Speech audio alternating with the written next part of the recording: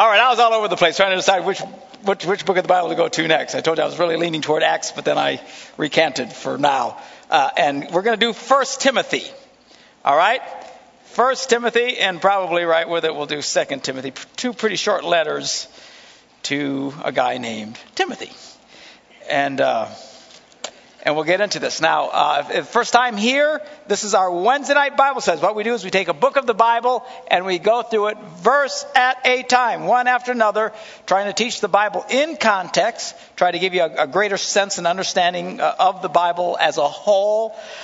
We encourage you, even though we use the big Bible in the sky up there so you can follow along, really encourage you, bring your Bibles with you on Wednesday night, because it's great for you to be able to look at the thing in context.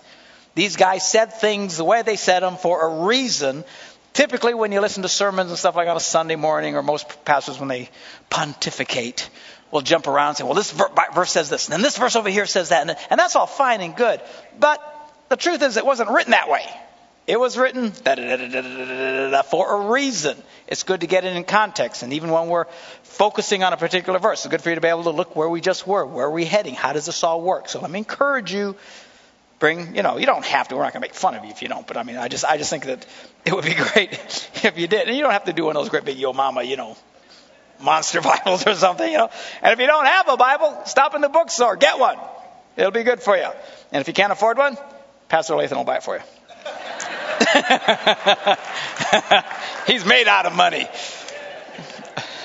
If you can't afford, I'm sure we'll figure something out for you. We'll get you there. But good to have the scriptures. By the way, the Bible is not a good luck charm. Are you hearing me? People say, I got a Bible in the house. Well, whoop-de-doo. It doesn't mean anything. Okay? Well, I sleep with the Bible under my pillow at night. Who cares? It doesn't do any good if you don't read it. You've got to actually read it. You say, well, I don't understand it. That's why you're here. All right? So we'll help you through it. It's really not all that hard to understand, by and large, the New Testament. There are parts that who knows what they're talking about, and I always admit those to you, and there's a couple of those here, actually, and we'll do our best with them, but we'll see how it goes. Part of the problem, actually, is in some of these letters, you're hearing one side of a conversation. They're talking about something, and he'll talk and he'll answer a question they had, but he didn't really repeat the question. You know what I'm talking about? So you're kind of going, what is this? And I just move on. Okay? So we'll work it out. So here he is writing to Timothy. Now Timothy is a follower of Paul's. He's a young guy. Paul loved this guy. He was extremely devoted to the cause of Christ. He was someone that Paul had a lot of faith and trust in.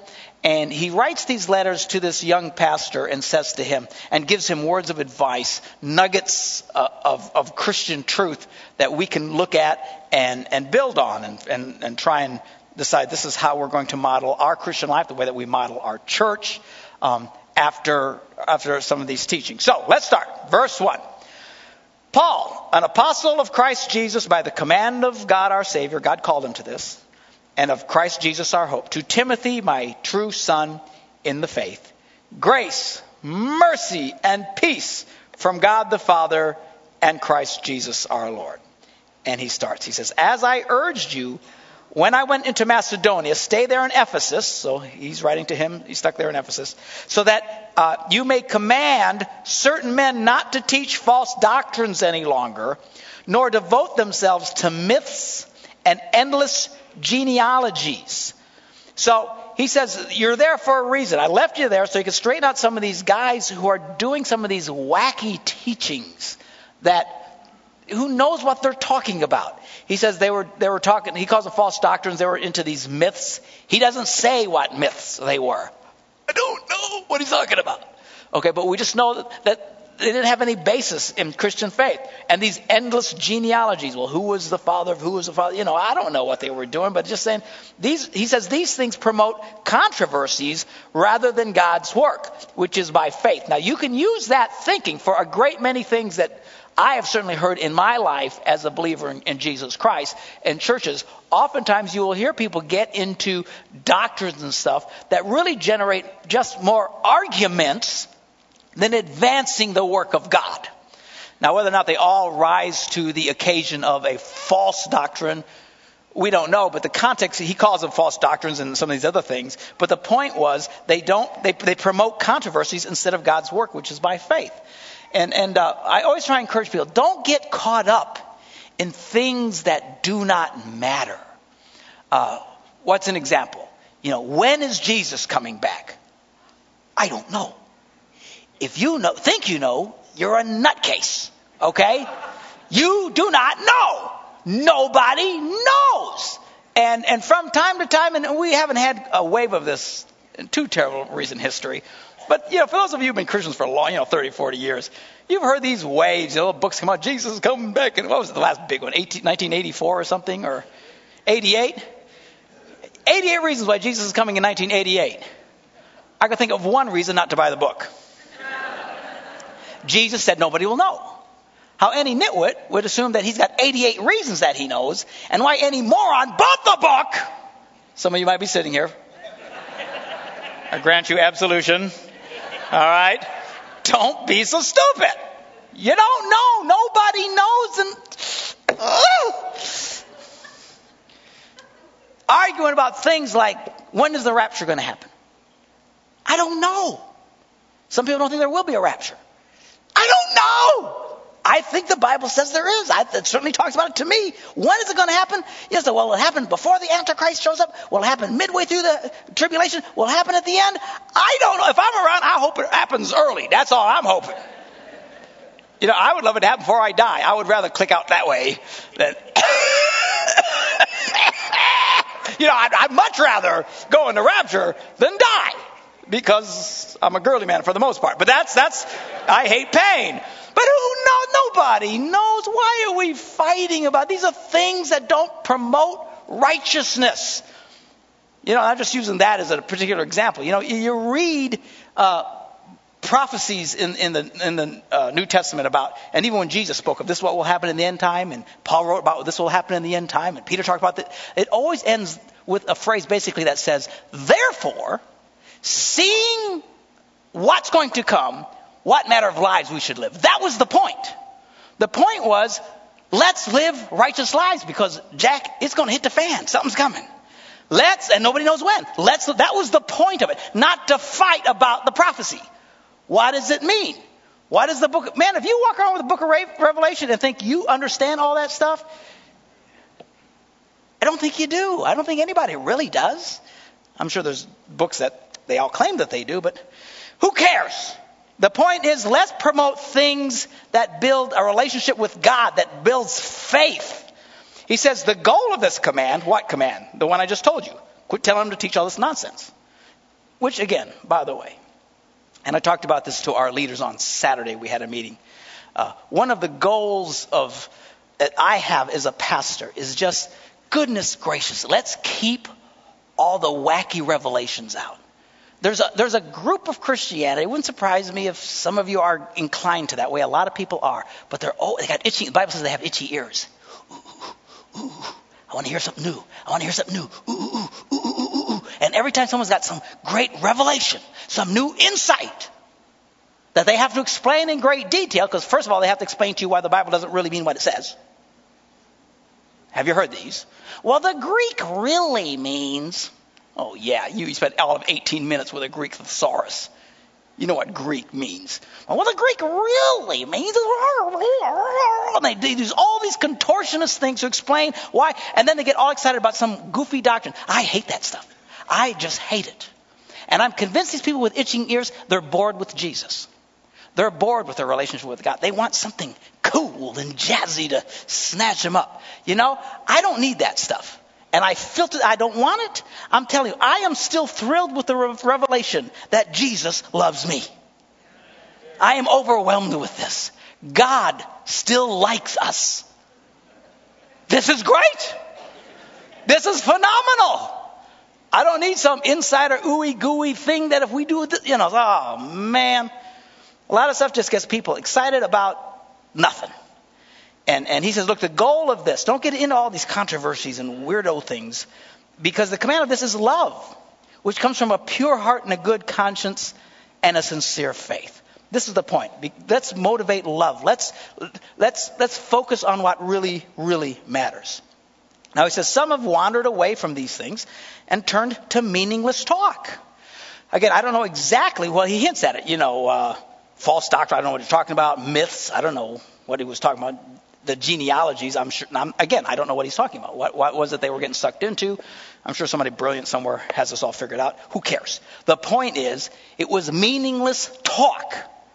And oftentimes people love to get caught up in things that don't matter, things in the Bible, they're just, if it can't help me live my life, if what you've got to say, or some pastor's got to say, or some prophet or something has to say, can't help me walk more in love, can't help me to be a more patient husband, help me not to be such a jerk and insensitive to the people that I work with, someone that can help me live a life that affects other people's lives, then what's the point?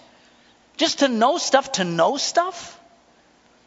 I don't understand that. And certainly he tries to get them to focus on what really matters. He says, these people, they want to be teachers of the law, but they do not know what they are talking about.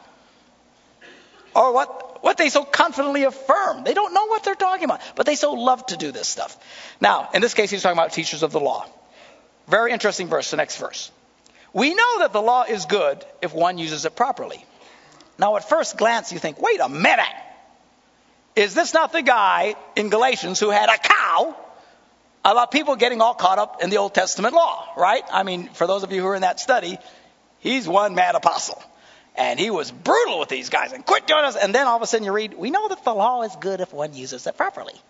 Then what are you talking about, Paul?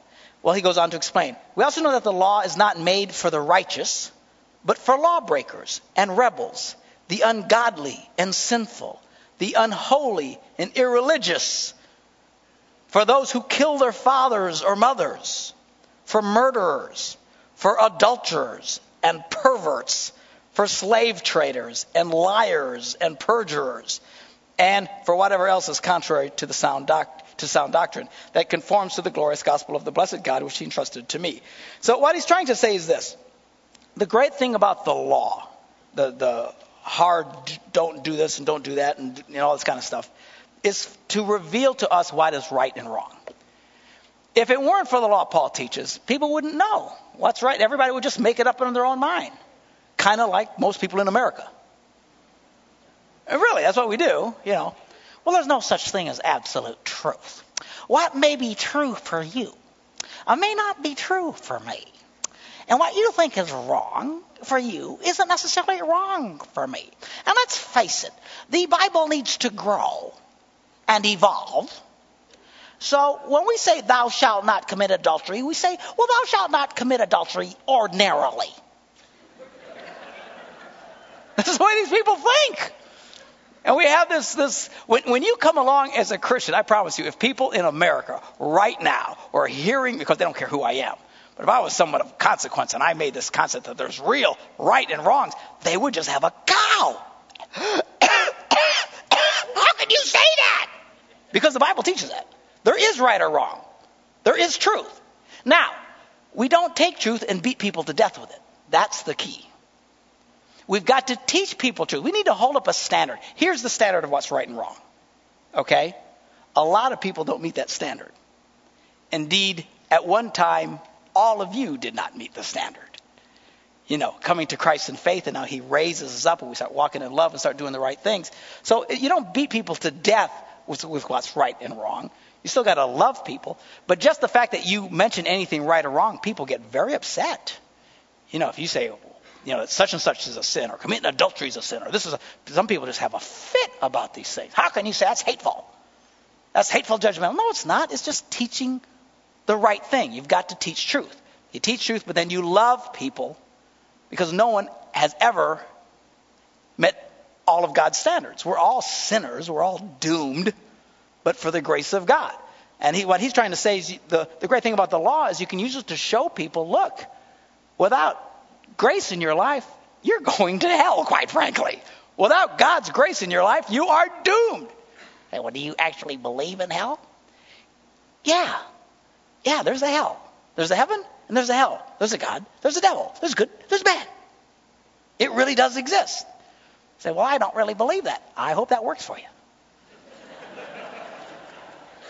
Because if you're wrong, you're in for a very uncomfortable experience. Are you hearing me? The point of this is to show us that, look, without God in our lives, without forgiveness, we are doomed. Without Christ in your life, we are doomed. Without forgiveness, it isn't, that we're just not as nice as we should be. We are lost. We are without God, the Bible says, and without hope. Without Christ, you are without God and without hope. We are a one-way ticket headed for perdition. It's not a pretty thing. When you start realizing this, man, you understand what it means to say, I'm saved. Saved means I'm saved from something. Right? Does that make sense to you? A lot of people, they use it so casual. The point of being saved is, it's like being in a burning house and you're trapped and you cannot get out. And someone finally busts through and some fireman grabs you and pulls you out and saves your life. You have been saved. I was saved by this fireman. I got something to say. I have been saved. You wouldn't just come out and say, yeah, my life's a little better than it was before. It's not for everybody. I don't want to be too enthusiastic.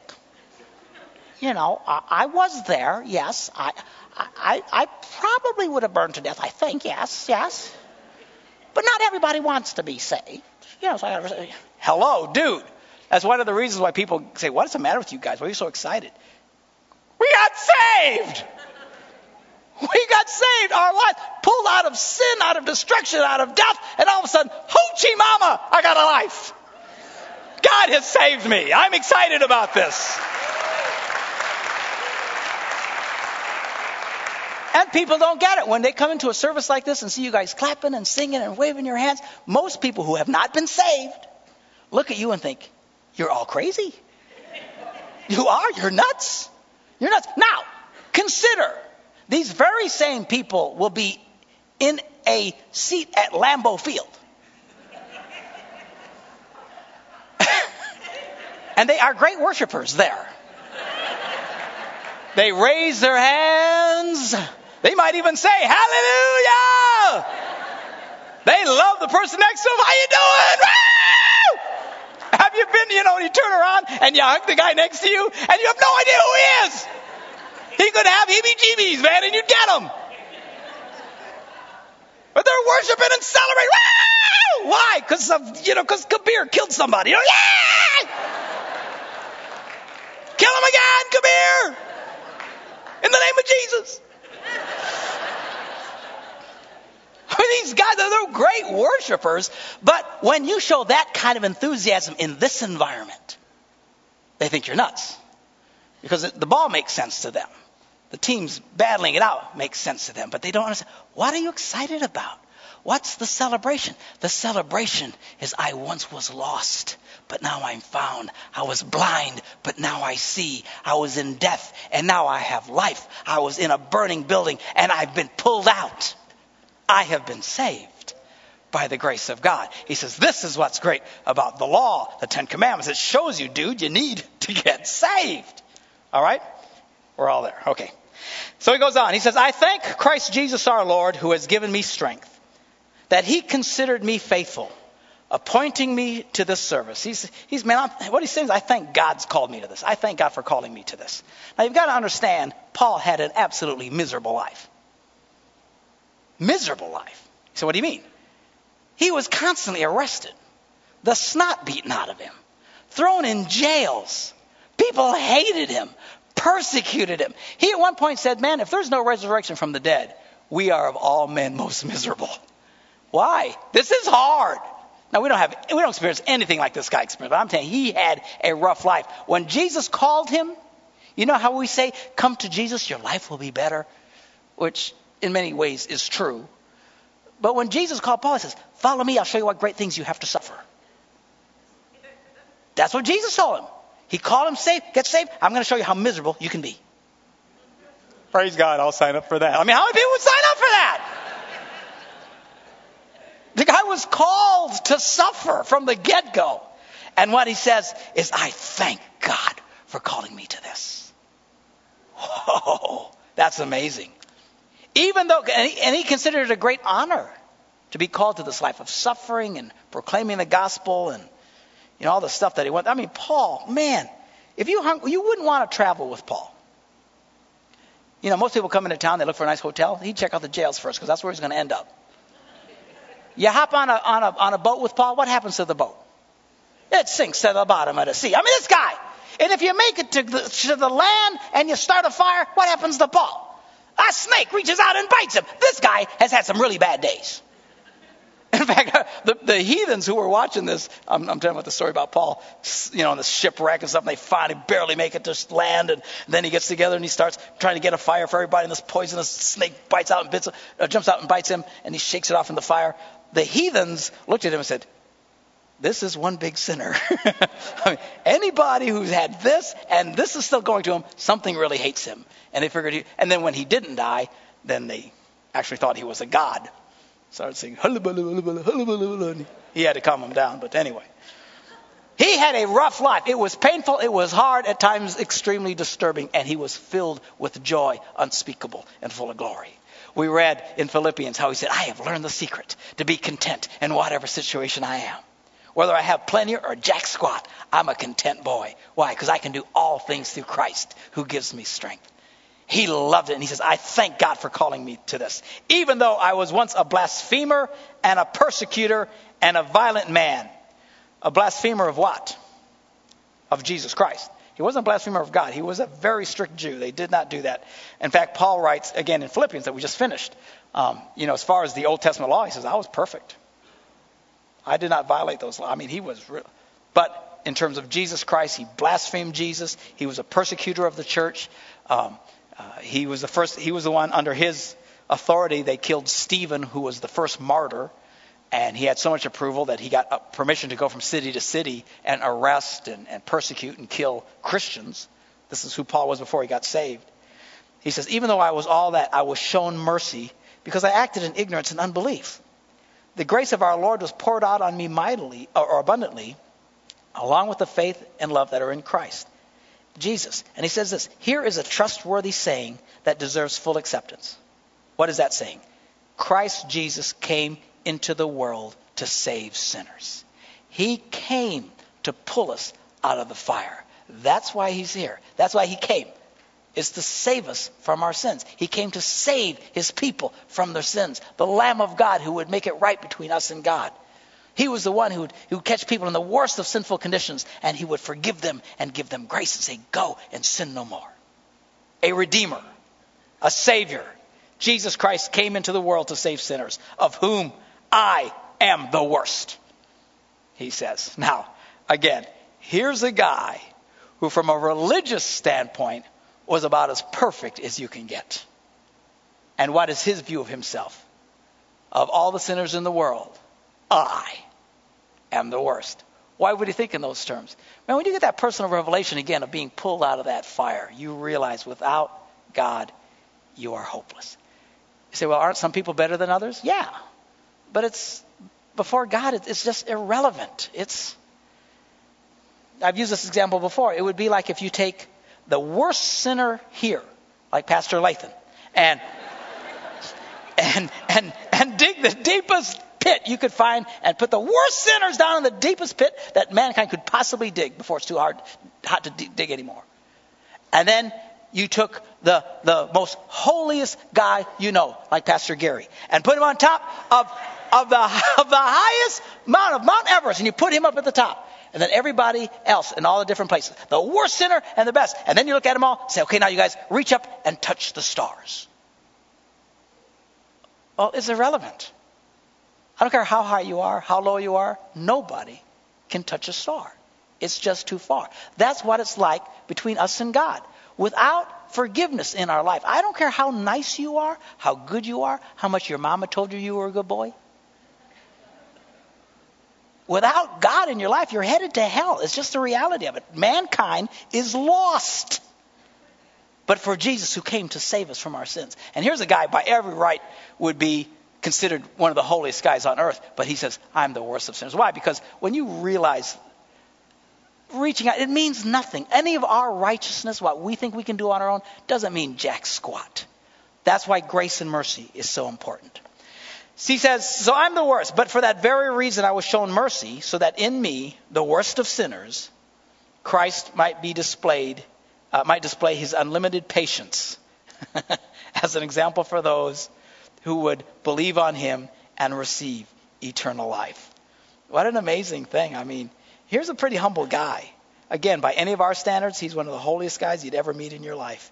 But he says, man, God saved me. And as a result of him working in my life, he shows how patient he is with people. Well, if that's true with Paul, that's got to be really big with me. God's really got to be patient. What a testimony. God puts up with Marky. What does that mean? That means there's hope for you. That's what it means. With our fallings, our shortcomings, our impatience, God is glorified. And I'm telling you, the beauty of Christianity is when you who are human and we who have failed, and it doesn't matter how much money you got, how little you got, whether you live in Stevens Point, whether you live here in Green Bay, it doesn't matter where you live, but that your life can mean something because of his love in you. When people start noticing that, wow, that is impactful. It really is. It's not just enough. I don't think it's just enough to go around and just tell people, hey, you're going to hell. You know, that might be a revelation for some, and you might even convince some. But if you look at the fruit of that, at the end of the day, most people, it doesn't really change them. It's got to be more than that. We've got to walk in love towards people and kindness. And we all balance that out. You know, some people are so loving, they never tell anybody anything. What good is that? That's not any good either. Just running around yelling at people, hi, you're going to hell. What's wrong with you? It's not usually effective evangelism. What it is people have to say, this guy is a jerk. That's all they'll say. Okay. On the other hand, people are so nice and so sweet and they never say anything. Everybody around them dies and goes to hell. What's the point of that? So we got to kind of work this out, this balance. And we're not, and some of us are different. Some of us are more confrontational than others. Be who you are. That's all I say. But the reality is, it's not just truth, it's truth and grace. Truth and grace, the Bible says, have kissed each other. Two things that are completely opposite from each other. In Jesus, they kissed. He became the perfect balance of truth, this is what's right, and grace that covers, forgives, gives mercy and understanding. Powerful stuff. As Christians, we need to walk in truth and grace. The truth of the matter is, most people like Christians just walking in grace. And they get mad at us when we walk in truth. How many of you know what I'm talking about? They like you as long as you never challenge their thinking. The minute you say anything to them, look, what you're doing is wrong, you're going to be judged. And then they'll hate you. Well, even though you're not being obnoxious, the truth is people love the grace side, they hate the truth. On the other hand, there's people who just use truth and beat the snot out of people. And that's ineffective either. It's really the balance of the two. And we all grow in our faith and struggle with that. But we've got to talk about the truth. But we also have to walk in grace. The reality is, in Christ, that's possible. They seem totally opposite. You can't do the both. And some churches really believe that. Some churches only preach truth. You're all going to hell. Hurry up, die, and get there. They're just miserable. They're miserable churches that just take truth and beat the life out of people. And they wonder why more people don't get saved. Because you're a drag. Who wants to be like, why don't you be like me? I don't want to be like you. You're twisted inside, all mad all the time, hitting people. Then there's churches that are on the extreme. All they ever talk about is just mercy and grace and never talk about truth.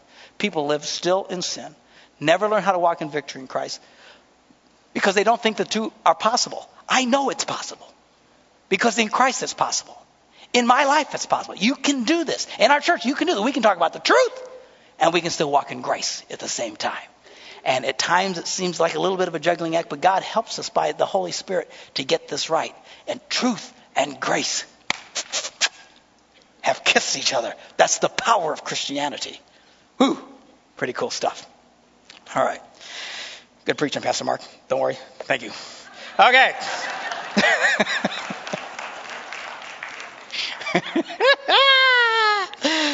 The boy is an egomaniac. All right, moving on. Now, to the King, eternal, immortal, invisible, the only God, be honor and glory forever and ever. Amen. Why is he praising God? Because this wonderful God, he's the one who makes this happen. He's the one who gives us this world of grace and truth that works so well together. He's the one who saved a sinner like me, he said, so that he could be glorified and show his patience to everybody else by putting up with me. Wow. So Timothy, my son, I give you this instruction in keeping with the prophecies once made about you, so that by following them, you may fight the good fight. Let's talk about that a little bit. Prophecies. What are prophecies? In the New Testament, the word prophecy is really describes a spiritual utterance. Someone can prophesy and speak truth to you. In a sense, when I speak truth to you as a pastor preaching under the anointing of the Holy Spirit, I'm prophesying to you. I'm speaking God words to you. Okay? So that is true. Some prophecies literally will have something to do with proclamations of what's going to be happening in your life. I don't have that gift, but there's people who have that gift. They look at you and they come up to you and they'll hold your hand, look in your eye and say, I believe God, and they'll just speak life into you. And they'll say, I know God has a plan for you. Sometimes people get very specific. The Holy Spirit will really anoint them and say, I know your life stinks right now, but someday you're going to touch millions of people's lives. I mean, who knows? Whatever it is, these prophecies that God will speak into people's lives. I would that we had more of that demonstrated in the church. The good news is that it doesn't have to happen from here. A lot of times people will, go to some preacher who's really anointed by the Holy Spirit and does that kind of stuff. I don't think the gifts of the Spirit were just for televangelists or somebody like that. Are you hearing me? It's for the body of Christ. I think some of us need to be a little bit more flowing in the Holy Spirit and get some of these gifts. I'm going to talk more about this next week. Pastor Lathan's going to be doing a class on the gifts of the Holy Spirit. If you haven't been through that class, you really ought to go. I said, I don't want to miss this. If you come to this, because it's at the same time as this, if you go to his class, we'll give you a free CD of every one of these things so that you can listen to them in your car and catch up with everybody else in our study. But if you haven't done that, you ought to go and learn about the Holy Spirit and some of the gifts that he does and some of the cool things. A fabulous teaching. We're not going to get into that tonight. But Timothy, people had spoken prophecies over him about his life. And he says, the instruction I'm giving you is in keeping with those prophecies once made about you, so that by following them you may fight the good fight. He says, what I'm doing is I'm giving you practical instruction that's in line with what has been spoken over you by the Holy Spirit. That's what he's saying here. Again, it's a personal letter to Timothy, and that's what we're reading. We can learn from it, even though it was personal to him. He says, holding on to the faith, so that you might fight the good fight, he says, holding on to faith and a good conscience. Now, some have rejected these and so have shipwrecked their faith. Among them are Hymenaeus and Alexander, whom I have handed over to Satan to be taught not to blaspheme. What's he talking about now? Now, that's when we got some insight in, because there's another place in the Bible, and you can kind of check it out. Back up to Corinthians, 1 Corinthians, the 5th chapter.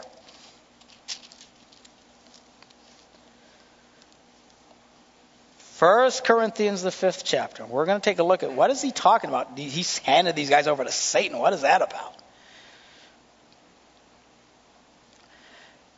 1 Corinthians, the 5th chapter, verse 1. Paul is shocked and appalled and said, it is actually reported that there is sexual immorality among you. Paul obviously has never been to Green Bay. I'm telling you, we live in a world today. If you're shocked about sexual immorality, what's shocking to me is that people are not shocked about sexual immorality in their own lives. I mean, it's just amazing. So now here we go. Truth, don't worry, I'll come with the grace right behind it. But the truth is, you should not be having sex with anybody who's not your husband or your wife. And I teach this and I talk about it. And it's like, to a lot of people, it's kind of like talking to the wall. And I get it. And that's fine. The truth is, if you think of the church like in 3 circles, you've got your core here of really committed believers. Then you've got the next core that is getting close to the first core. That's pretty much this group tonight. There's the core of you here, and then some of you that you're growing and you're really hungry for God, and that's why you're even at church on a Wednesday night. Now your friends will think you're a little crazy. Okay? You go to church more than once on Sunday? What did you do wrong? Okay? And then you've got the outside circle. And the reality is, it's probably more a picture like this, and this. It just is. You've got this big outside circle of people who come who they're just not here or here yet. And we need to be careful. And I need to be careful as I teach, that I don't beat them up too hard. And that's why you got to keep talking about the mercy and grace. But you still have to talk the truth. Some churches, they're so afraid of offending the big circle, they never talk the truth. I think the big circle can handle the truth if you keep showing them the path of grace and how God can help you get there. But you still have to talk the truth. And there's a lot of people out there. You know what's interesting, though? You know who invites the most people to church? This one, or this one? It's the big circle. They're the ones who invite most people to church. You know why? They still have friends that don't go to church.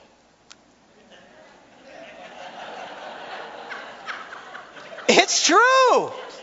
Some of you guys who are here, you haven't invited anybody to church in ages because you don't know anybody. Everybody you know is in church. They are. That's okay. You need to stretch a little bit, do a $1 million bill to somebody once in a while. I don't know, whatever the deal is. But the reality is you're just not connected to the rest of the world. And the closer you get to church, the more this gets like this. And it is what it is. The next group's here, and already your family pretty thinks you're nuts and they're quit talking to you. Okay? And that's why you show up on a Wednesday night. Okay? And then you got these guys, everybody's still talking to them. And they're the ones going, "It's a cool church. You ought to come check this out. Yeah, come check this out." Yeah. And you get all kinds of people on a Sunday morning. Sunday morning. Were you here Sunday morning? The place was packed to the walls. And are most of those people this? No. Were they this? No. There was a lot of this who for some reason the moon and the stars lined up and they all decided to go to church at the same time. This is it. I don't know why. If everybody showed up that considers this their home church at the same time, we'd really have a problem. There's got to be at least 3,000 people, easy, in the city, probably more, who consider Celebration Bayside their church. And just for some reason they all showed up on Sunday. But these are the people who go to church when the moon and the stars line up and there's no Packer game. It is what it is, Now some of you ought to get up and you ought to yell at those people for not coming to church more often. It wouldn't do any good. They're still out here. They're looking at faith. They're dancing around faith.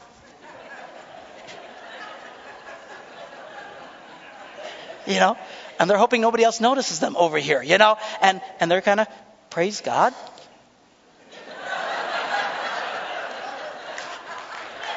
And it just is what it is. Now, there's some people way out here, they don't live real Christian lives. They're doing all kinds of unbelievable things you shouldn't be doing. Okay? And again, you still teach the truth and grace along with it. But the reality is it's just there. Now, the closer you get in, the more we should get serious about our faith. Truth is, I think in Paul's day at this time, you didn't have a big circle. People made a big jump. When they became Christians back in those days, there wasn't the comfort zone out here where they go. You know what I'm saying? They just either got in or they got out. And they took the core really seriously. When you jumped in, you were like, huh! And life was very serious for them. And in that core of the church, and pretty much anybody who was there was only the core. It was just the way they approached faith back then. To be identified with Christians at all in that day was a huge statement. Some of them, they did it they knew they could lose everything. They could lose their lives. Some of them knew, if I connect with these people, it could cost me my life. There wasn't a whole lot of woo. It was just huh. Okay? And when you hear him talking about the church, they were pretty strong, pretty strict at times. And whereas because nowadays you can dance around Christianity and it's safe. Nobody's going to kill you. The worst is your friends quit talking to you. Which is a big deal for a lot of people. Just going through that is traumatic. How many of you know when you first went through that was traumatic for you? You actually went through that point where people quit talking to you. And if some of you freaked out, a lot of people had jumped back to the comfort of that. And they pull away from Jesus for a while. But God keeps dealing with you and drags you back over. And at some point you go, and he's, oh, you guys aren't so bad. And they get new friends. But that's a big step for us. Some of you are right there right now. You're just still on that. You're not quite. And it's very uncomfortable. But that's totally different one than what these guys dealt with. It was a major deal. So their core, and when you became a Christian, it was usually a very big, serious statement. You say, well, why would people do it at all? Because the power of God was moving so powerfully in their midst. These were people that miracles happened like crazy. And they would see, the life that was coming out. They so lived a life that was so powerful, even though they were physically miserable. That's the key. It wasn't just like, look at us in Green Bay. Everything's wonderful for me. I have a nice house.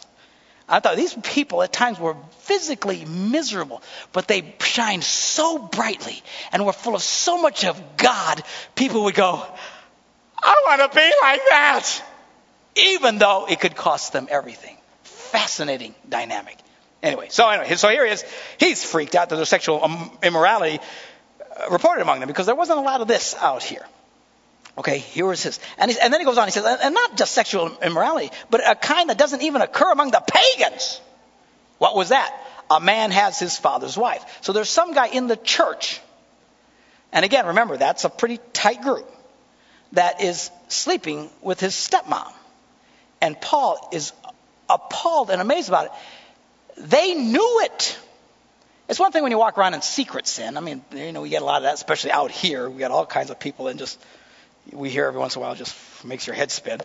But people, that's one thing. But when everybody knows about it, it was plain to everybody in this core, in this tight group, that this guy was having sex with his stepmom. And Paul says, holy stinking cow. What are you guys thinking? And then he says in verse 2, and you're proud. Well, they weren't proud of the fact that he was doing that, but they were proud. They thought they were so spiritual. When he starts at the beginning of Corinthians, we'll get there someday, doing Corinthians, they're just, we're very spiritual. We're praise God. Hallelujah. We're really something special. Hallelujah. Praise God. Hallelujah. We go to church on Wednesday night. Hallelujah. All right. They were arrogant about it. And he says, you're proud and arrogant about your faith, and you're tolerating this kind of behavior from someone who's in this group? He was freaked. He says, shouldn't you have rather been filled with grief and put this guy out of your fellowship than the man who did this? They would routinely kick people out of that core if they didn't live the life. And we will do that sometimes. It takes a lot for us to kick you out of the core. I mean, if you're a core person involved in ministry and working with young people and part of the church and church leadership, and then you turn out to be doing something like that, we'll kick you out of ministry. We won't just throw you out of the church per se in general, depending on what you're doing. But, back then, they'd kick him out, man. And usually just that act alone would create such grief because they so loved this circle that when they were forced out of the circle, it just brought such unhappiness to them. It would usually cause them to repent. Just that alone. That's why the Bible talks about that. We don't really have much of that dynamic today. We just honestly don't. A lot of places you can behave very badly and they'll kick you out of the circle, and most people, I don't care. And they'll just join another church that'll let them in their circle. You know what I'm saying? But back then, a lot more limited options. It really meant a lot to be kicked out. He should have kicked this guy out who did this. And then Paul says this, and even though I am not physically present with you, I am in spirit. And I've already passed judgment on the one who did this, just as if I were present. In other words, I know what to do with this guy. And he says, when you are assembled in the name of our Lord Jesus, and I am with you in spirit, and the power of the Lord Jesus is present, hand this man over to Satan. Oh, man. So they would literally get together and pray. As a body of believers, they'd get in the presence of God, in the Spirit of God, and say, Lord, we pray for Johnny. And we just release him right now, and we turn him over to the devil. Why would they do such a thing? Whoa. I hope no one ever prays that prayer for me. This is like, holy stinking cow. Why would you do that? He says, so that the sinful nature may be destroyed and his spirit may be saved on the day of the Lord. In other words, turn him over to the devil so he just beats the life out of him. And he becomes so miserable, he will repent. Because ultimately, in the end, all that matters is if you're really saved. He says the point of this who cares if everybody just loves you in the circles? This isn't helping the guy. He's still sinning blatantly. Everybody knows it. No one's confronting him on it. You need to kick him out. Not only kick him out, just turn him over to the devil. Let him live under that power for a while so that it will bring repentance. It wasn't just about being mean, but this was a serious prayer that they would pray. And they would turn this guy over to Satan. And when you read 2 Corinthians, you'll see that it worked. And the guy repented. And pretty strong stuff. You can get back over to 1 Timothy. But this is what Paul did with Hymenaeus and Alexander. He said, who I handed over to Satan to be taught not to blaspheme. I don't know specifically what they were doing, but something was blasphemous as Christians. And again, these guys were very, very strict. And you really go over the line like that, they would literally turn you over to Satan himself to be destroyed. I'll tell you this.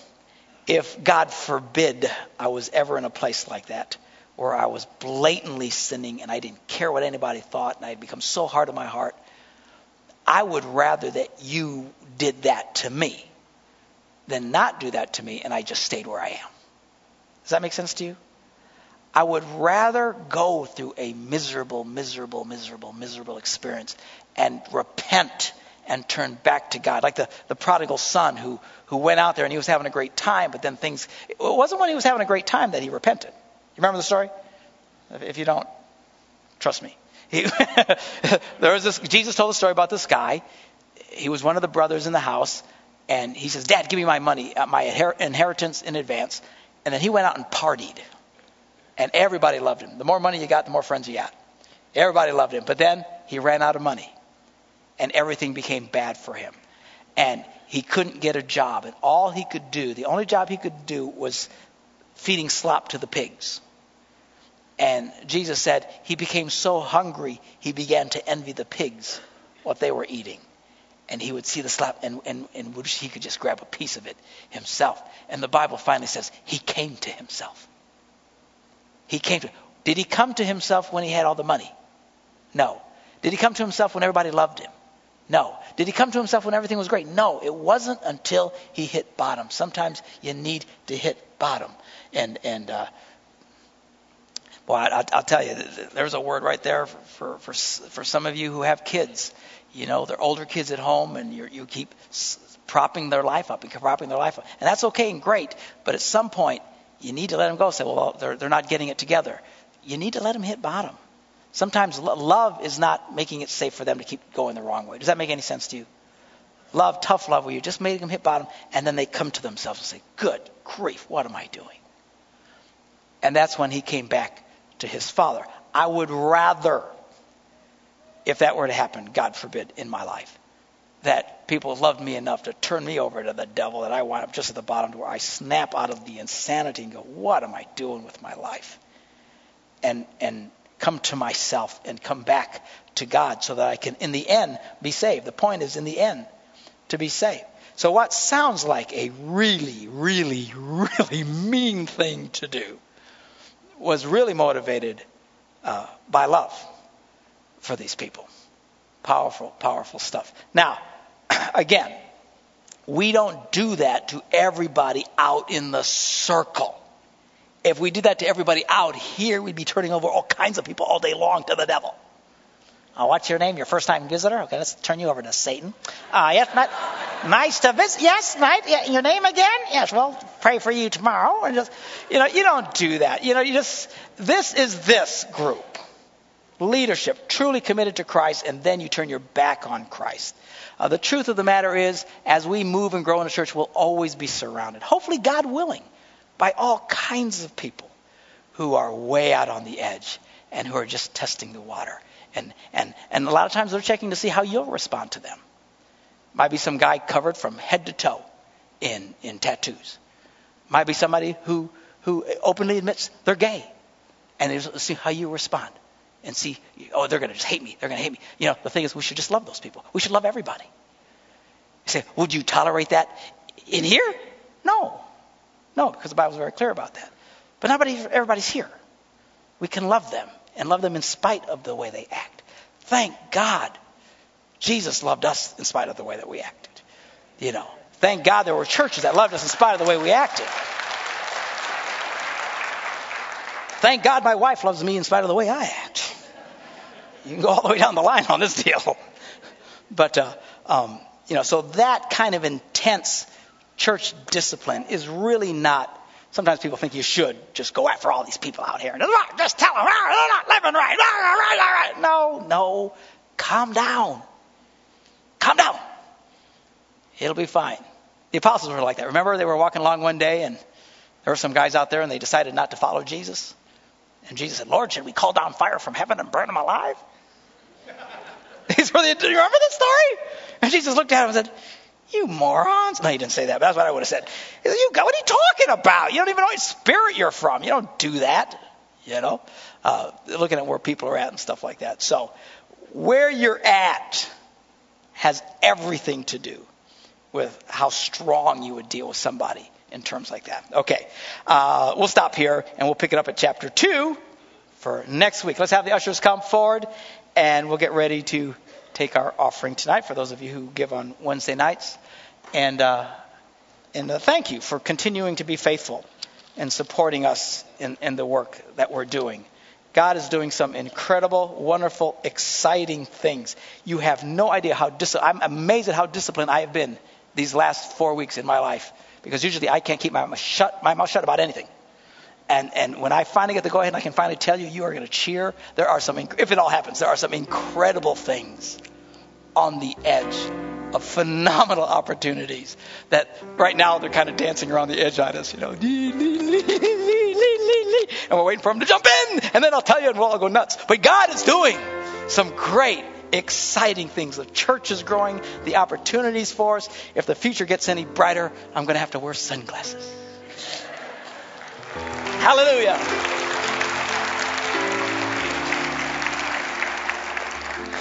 Let's pray. Father, we thank you for your faithfulness. We thank you for your word, for your truth, for your grace, for loving people like us. Help us to love others. God, we pray that you will take this money, help us to be faithful, and to take this money and use it for the advancement of your kingdom, we pray in Jesus' name. Amen.